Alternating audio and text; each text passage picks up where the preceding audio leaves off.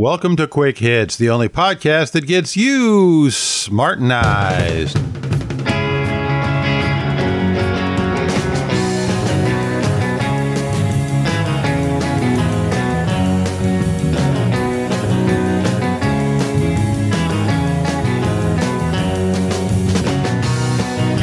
Today's episode, The Failure of Capitalism. The continuing economic downturn has the left prancing around like happy little bunnies saying, "See, capitalism has failed. Now, let's have Big Brother do everything for us." Of course, as usual, they're wrong. Capitalism hasn't failed. What's happened is we've removed failure from capitalism. And failure is the only thing that makes capitalism work. If you start a business producing goods or services, you're using resources of raw material and people to create that.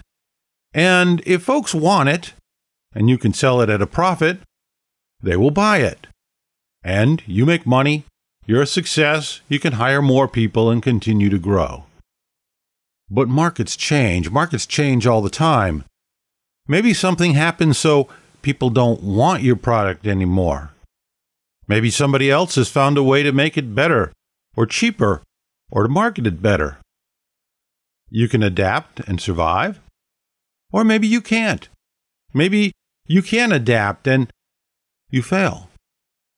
When you do, all the resources that went to creating your product are now freed up to create something that people really want. And it's this continued process of reinvention and readjustment that makes capitalism work. I've run a couple of small businesses myself and experienced this firsthand. I had a business with my wife where she was making fabric things to sell at crafts fairs. I was the cutter. And we did all right with it for about 3 years. And then people stopped buying it. So we stopped making it. And I think some of that fabric is still sitting in the closet somewhere. My biggest business failure was Electric Avenue, a multi-line BBS that I started in the early 90s. It started with 8 lines. I grew it to 21, and at its peak it had 200 paying customers. I'd been on the internet, and I knew people would be using it, but the internet was pretty clumsy back then. You had things like Gopher and Kermit and Veronica. It was hard to find things. It was hard to grab things. It was useful for finding information, but it was clumsy and difficult to use. My mistake was I figured people would continue to use the internet to look things up, but also continue to use dial-in BBSs for socializing and as a place to go and chat, have conversations in forums, play games, and download files. And I had all that for everybody. What I hadn't foreseen was the browser. The browser killed Electric Avenue. There was simply no way even the finest ANSI graphics could compete with flaming spinning logos and the ability to click your way around anything. And one by one, people stopped subscribing as they moved to the internet, using Netscape to do everything that they had done formerly on Electric Avenue. If this had been a government institution instead of a private one, it would probably still be open today, with maybe 3 or 4 people calling in once in a while.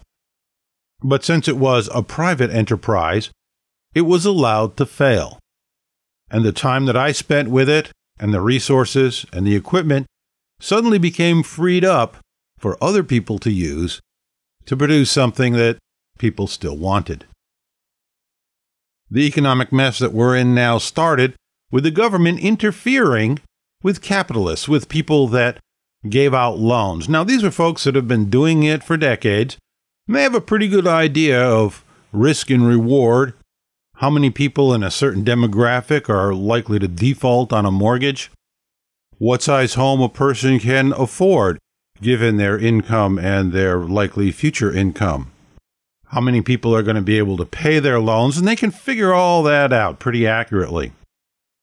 The problem came in when the government forced the banks to hand out mortgages to anybody who could fog a mirror, with little regard to whether they could pay for it or not.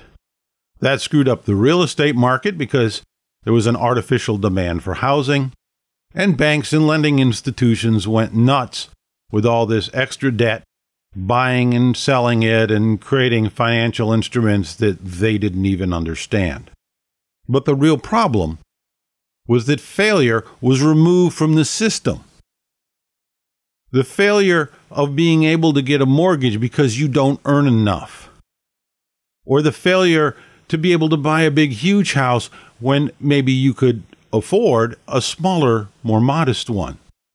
The government came in, removed that piece of failure from the equation, and the results are disastrous. And we're living with them, and probably will be living with them for the next 10 years. But it went beyond that. When the banks started collapsing, government didn't allow them to fail. It handed them $1 trillion of your money and my money, which allowed them to pay their CEOs tens of millions of dollars in salaries and bonuses. And so it's pretty easy to see where people say, oh, look at this. This is terrible. This is capitalism at its worst. Except it's not capitalism. It's not really socialism either. I think we need a new word to describe an economic model that appears to be capitalism but has the failure removed as long as your industry has purchased enough Congress weasels. And now we own big chunks of many of the major banks. We own half of General Motors. That's going to work out real well, I'm sure. And as I'm recording this, we're talking about the government taking over healthcare. It's a real mess, my friends. And the reason that it's a real mess is because failure has been removed from the equation. It may sound counterintuitive, but the only way that the economy can get back on track is by bringing failure back into the picture, making it part of capitalism once again. We have to allow people to fail, we have to allow corporations to fail, and we especially have to allow big, huge, large corporations to fail, instead of bailing them out with tax money that the government just doesn't have. Unless we get failure back into the equation, we, my friends, are doomed. And that's it for this episode of the Quick Hits Podcast. If you've learned a little something, if you've changed your mind, or even if you can just understand a different point of view without necessarily agreeing with it, congratulations, you've been smartenized.